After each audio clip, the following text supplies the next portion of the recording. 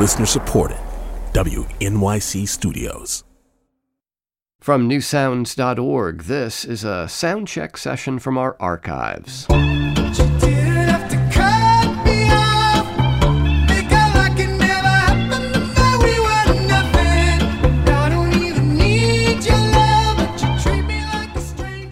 This is the Soundcheck Podcast, bringing you live in-studio performances from newsounds.org. I'm John Schaefer.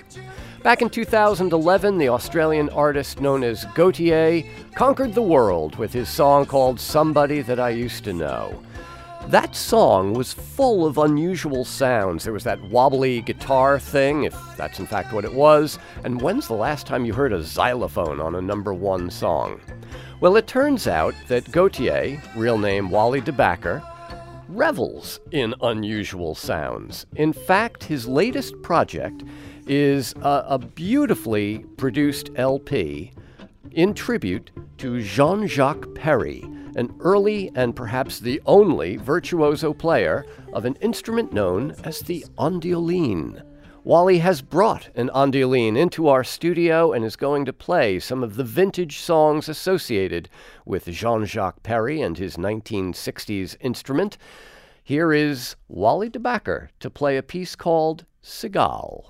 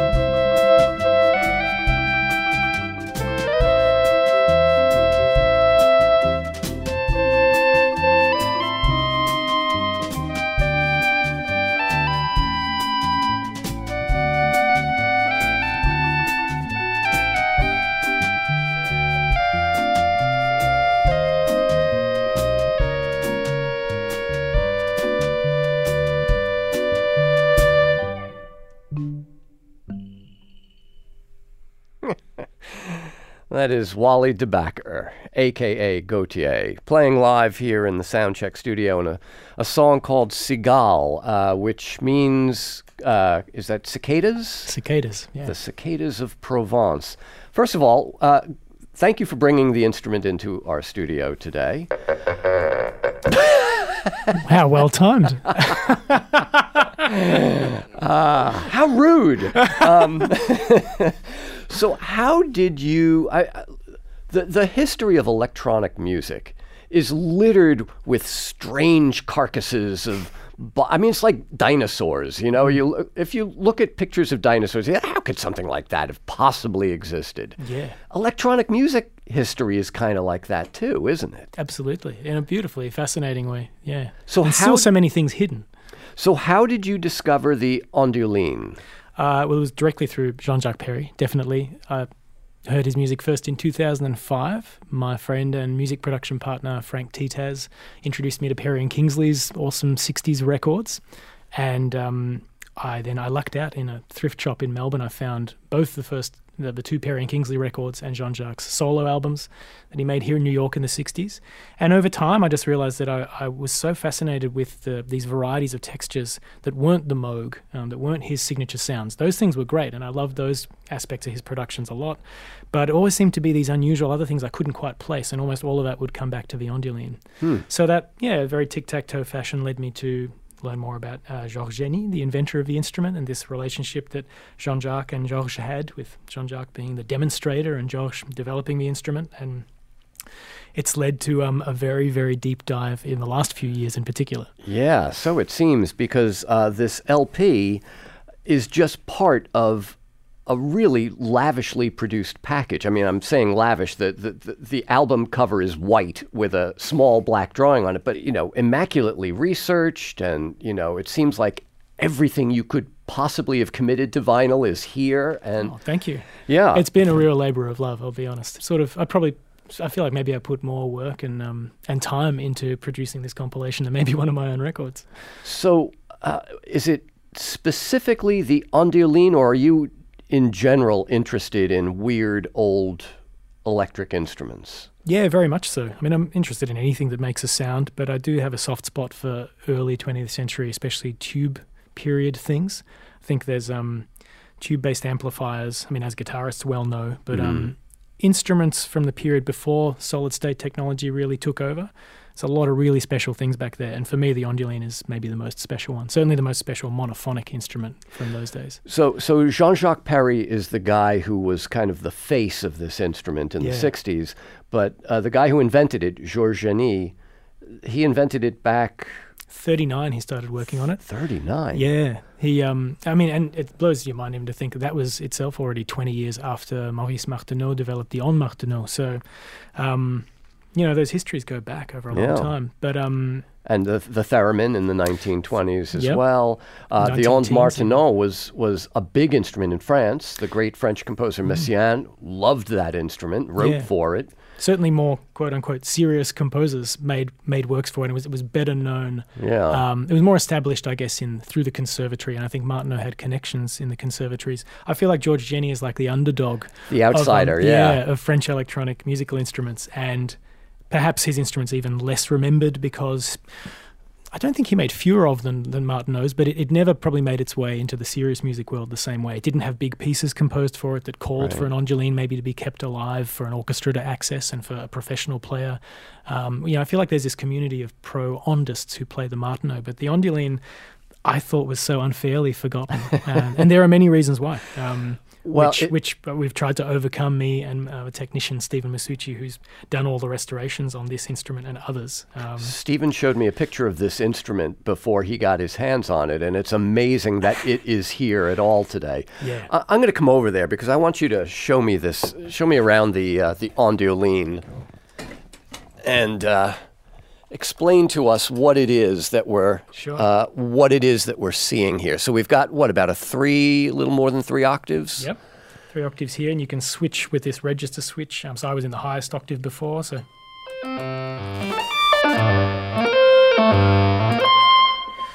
It gives you about 7, maybe sort of 6 to 7 octaves. Wow. But you don't get it. So as you can see, I can press a key count down here, and you don't get a sound until you move this knee lever.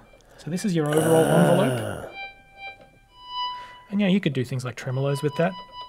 But it's very sensitive and gives you a lot of great control. You can really push into the amplifier with great drive. And that really affects the tone of different patches, because how you gain into that patch really gives you a different response, especially, sort of blowing out the tube amp, I guess, is a big part of this sound of this instrument. So this thing that you're currently playing with your hand, that's what your left knee is doing while you're... And when Jean-Jacques was playing the instrument, he developed incredible facility to sit with the piano on his left hand, accompanying himself stride bass chords in his right knee on the lever and flying all over the keys while switching timbres often. So he was incredible. And I think he developed a lot of that even in a few months from when he first convinced George Genny to loan him an Ondulian. And Genny was obviously so impressed, he said, "You should be the demonstrator of this instrument." All right, so you've got the keyboard, and I noticed the keyboard moves side to side slightly. So it's supplely sort of resting on these springs, and that gives you vibrato. So you're actually changing the capacitance of a circuit. There's like a fixed plate here, and then another plate that attaches to the keyboard and moves as you wiggle it, and that changes the capacitance of a circuit related to the pitch. And that's what gives it a huge amount of expression versus other things people would put in a similar category, like the clavioline or the Selmer Univox, where they feel much more organ-like, much more toy-like, I think, because you don't have anything like this. Right. Well, it's interesting you mention the organ, because just as an organist isn't playing solely on the keyboard, but also changing the stop, pulling out the stops, as they say, you have a second set of stuff down here. That's right. We'll hear it more in this next tune. So apart from this lateral moving vibrato, it also has beautiful touch sensitivity on the keyboard. That's the one other major thing to talk about. So there's a little box in here which has a thin layer of asbestos, and the way that compresses when you push the whole keyboard down gives you a sort of a... Wow. So it's like 1940s era touch sensitivity. That's amazing.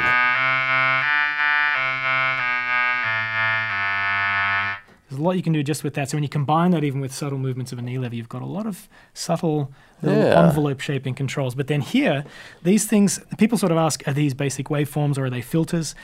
It's sort of neither and both at the same time. So, for instance, patches built on the A are things that generally start to resemble a little more violins. Patches built on the B can be much more clarinet-like, even.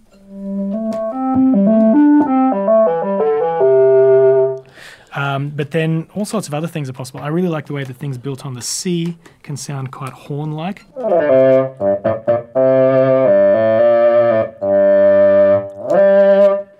And then the cool thing down here is you can obviously play with these things if you're using your knee for the overall volume.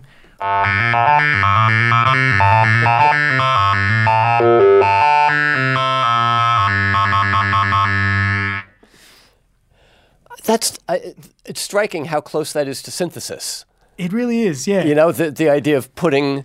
There's a subtractive putting different forms together. Yeah. And the big thing I think that that Genny worked on when he evaluated the On-Martineau and the Theremin was that he thought that both those instruments' super heterodyning system of creating their sound, of beating together two super high frequencies beyond our hearing range to result in a third frequency that we can hear, that it just wasn't rich enough in harmonics to make a real musical instrument, that could anywhere approach the claims that they would make. It can sound like every instrument in the orchestra.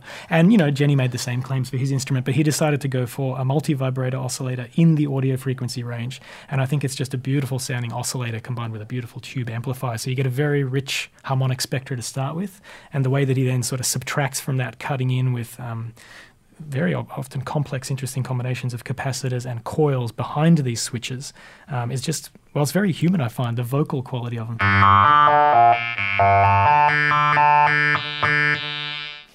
I didn't follow any of that sentence except for the very end, but I agree with you 100%. So I'm going to get out of the way and let you perform another piece for us. Yes. Wally de Backer, a.k.a. Gautier, is with us here in the studio. Is this another Jean-Jacques Perrey piece that you're about to play? It is. This is one of my favorites. Jean-Jacques used to love talking about all these explorations of cartoon music, very unashamedly so. And he had such a beautiful way of manipulating this instrument in particular to make these wildly cartoony sounds. So this is an early thing he did not too many years after he'd moved here to New York from his native France, around 1962-63. It's a song called Chicken on the Rocks. All right, Wally de Backer, live on Soundcheck.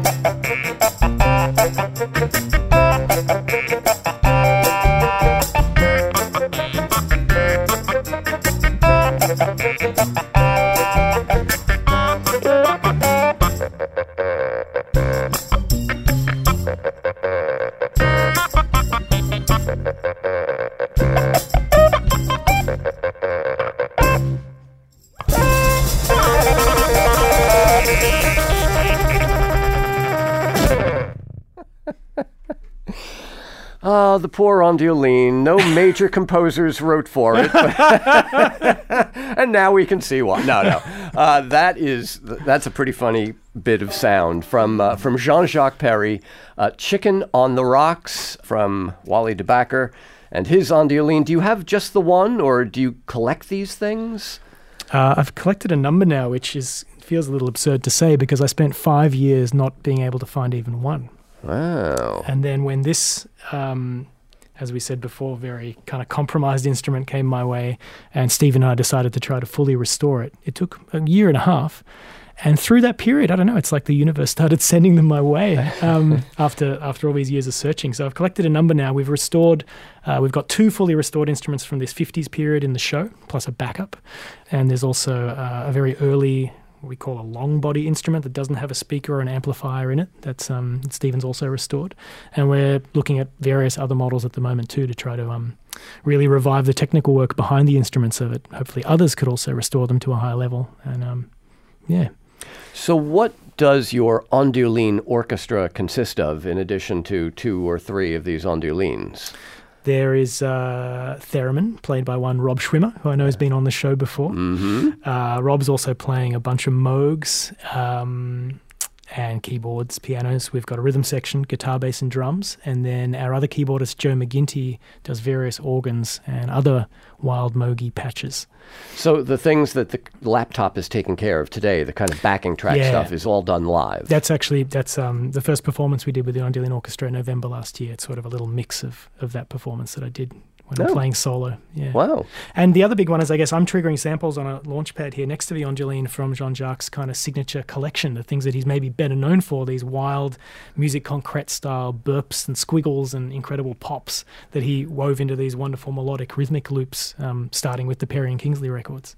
So he was on the scene here in New York, Jean-Jacques Perrey. He was, in the 60s and 70s. What was he known for? I mean, was he known as an electronic music? Did he do commercial music? What? He did do some commercial work. Yeah, he wrote music for children's television. He worked with Angelo Badalamenti. They wrote for Captain Kangaroo on American television. Really? Yeah. There's a song in the show we play which Angelo actually composed. It was unreleased until it came out on this compilation. Beautiful song called Danielle of Amsterdam.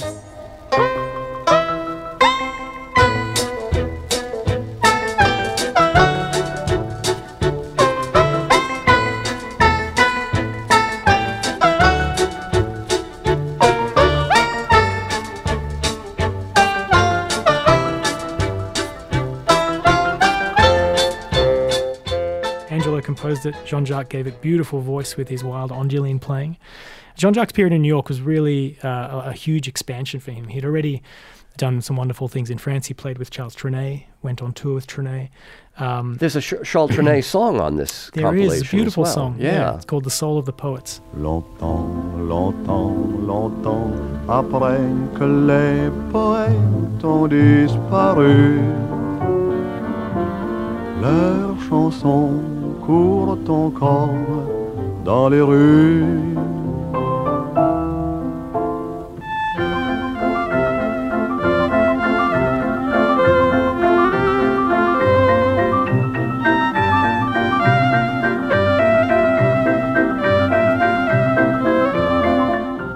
It's the first time that Jean-Jacques ever played an Ondioline on a pop recording, 1951. When did he pass away? It's only a couple of weeks before we did our show, actually. So him and his daughter Patricia were due to join us, which itself had sort of felt touch and go because he'd sort of said, well, I guess I should say I met the man over the last few years before he passed, so we spent a lot of time together. It's one of the things that actually led to these projects. Yeah. So he was very much involved in that. I mean, he knew that you were resurrecting his old work. Trying to, yeah. I flew out just before he passed and went to see him in hospital and showed him this compilation. And I have a very fond memory of him. He was very much in and out of a kind of morphine haze, but he came out of it at one point sitting by the window in his hospital room and was just looking at this jacket and the record and, you know, the track list and the booklet, especially because it's such a, you know, kind of thick booklet with lots of colour photographs. And he had this beautiful smile on his face, just like of, I don't know, I think he took great pleasure that people would discover a lot of these things that had been sort of hidden in his early work. Well, you know, I just have to say on a personal note that you were in the position after winning all those awards, the ARIA Awards, the Grammys and stuff, where you could do anything and do it for yourself. And the fact you've taken so much time to do something for someone else to bring back a music that was essentially lost, I just find, you know, that's a really great thing. Oh, thanks, John. I mean, But my follow-up question is, why? Why is it important that we have this music? You know, that we have Jean-Jacques Perry et son Ondioline, as the album says. Why is it worth your while to do this and our while to hear it? I mean, for me, I guess, it's worth my while because I just feel so passionately drawn to it. I love the sound of the instrument. I love what Jean-Jacques was able to coax out of it. There's a spirit there in his music, I think, you don't hear in a lot of music. There's a wink in the eye. I feel it's beautiful in so much of his stuff. But there's also, I think, a deep melancholy that comes out in some of his music. So as a curator, I had a bit of a self-held aspiration to put some other feathers in his cap, so to speak, because I thought he was a musician with maybe even greater depth than he actually had been celebrated for. And it's not that he hasn't been celebrated. He lived long enough to enjoy quite a lovely second wind in his career and people rediscovering his records. But sometimes I felt that it was cheapened a little bit by being sort of thrown into the Exotica cheesecake basket, and that there was more to his work than that, especially as I kept getting these beautiful artifacts from him and from his daughter Patricia that revealed unreleased songs that I thought were amongst his best work. Yeah. So, and also the spirit of just giving something back, because he's given me so much incredible energy with his music. I can't think of something sort of nicer to do than try to make a really beautiful project in tribute to that. But why is it important? Why do we need it? I don't know. I think, I don't know, existentially, why is anything important? The only thing I can say at the moment is there's a lot going on in the world that is pretty distasteful. There's a lot of negative energy. There's a lot of music that that isn't necessarily buying into that negative energy, I think it at least feels there's a high level of maybe banality and sort of the industrialization of the way pop music is written and produced. And I hear a spirit and a warmth and a humor in Jean-Jacques' music that I think is a beautiful antidote to that. So I think that's why it should exist again and be listened to again. That's a great answer. All right. Wally De Backer, a.k.a. Gautier, is with us here in the studio today. So the last piece you played for us, Wally, showed the more kind of 60s goofy exotica quality. This next work, although much shorter, is something else again, isn't it? It is. It's from a musical that was written by Billy Goldenberg, who after this 60s period where he collaborated with Jean-Jacques, went on to win Emmy Awards and compose lots of well-known themes for television and film and work with Steven Spielberg. But in the 60s, he adapted Ray Bradbury's Dandelion Wine to a musical stage with his friend Larry Alexander doing the lyrics. And I thought the melody that he wrote for the sort of overture, the main theme of Dandelion Wine, was such a gorgeous piece. There was a rehearsal recording made of Billy on piano, Jean-Jacques on lead Ondioline. Jean-Jacques was one of a small ensemble with Billy of maybe 4 or 5 people who played accompanying that show. It was only performed 5 times, if I'm right, in 1967 at the Lincoln Center, and then never performed again. And this rehearsal recording was one of, I think, Billy and Jean-Jacques confirmed, only maybe 3 or 4 copies that were made just for the guys in the band to listen to and keep in touch with the show. So it really was a lost work.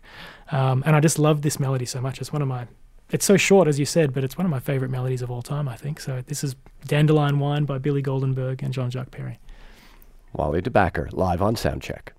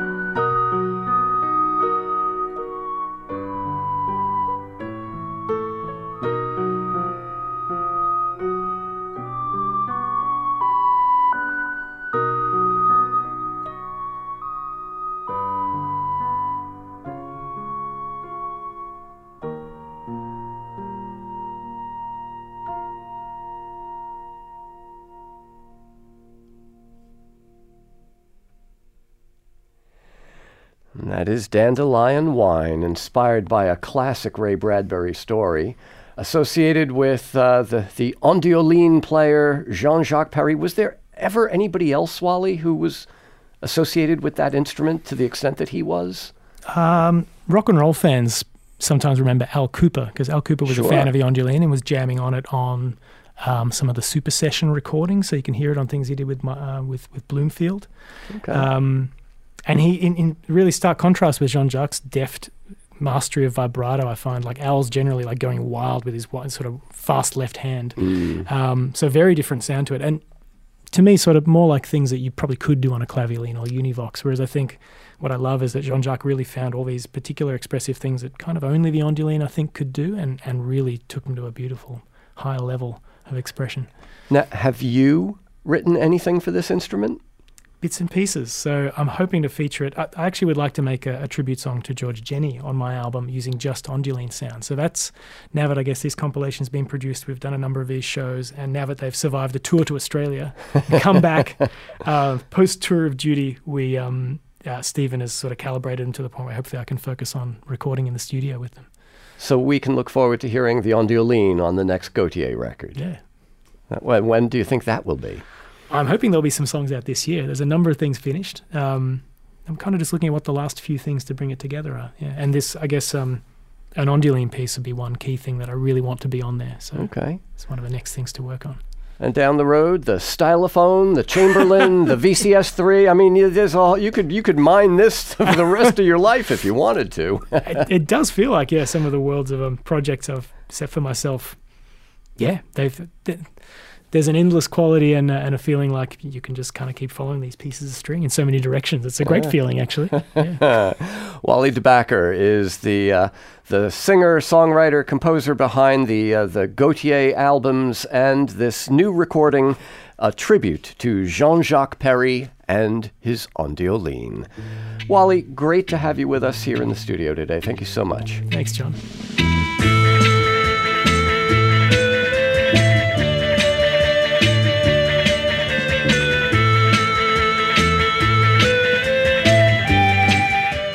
You've been listening to an episode of the Soundcheck podcast from our archives. Our technical director is Irene Trudell. Our producer is Karen Havlick. I'm John Schaefer. You can see and hear much more on our website. Check it out at newsounds.org.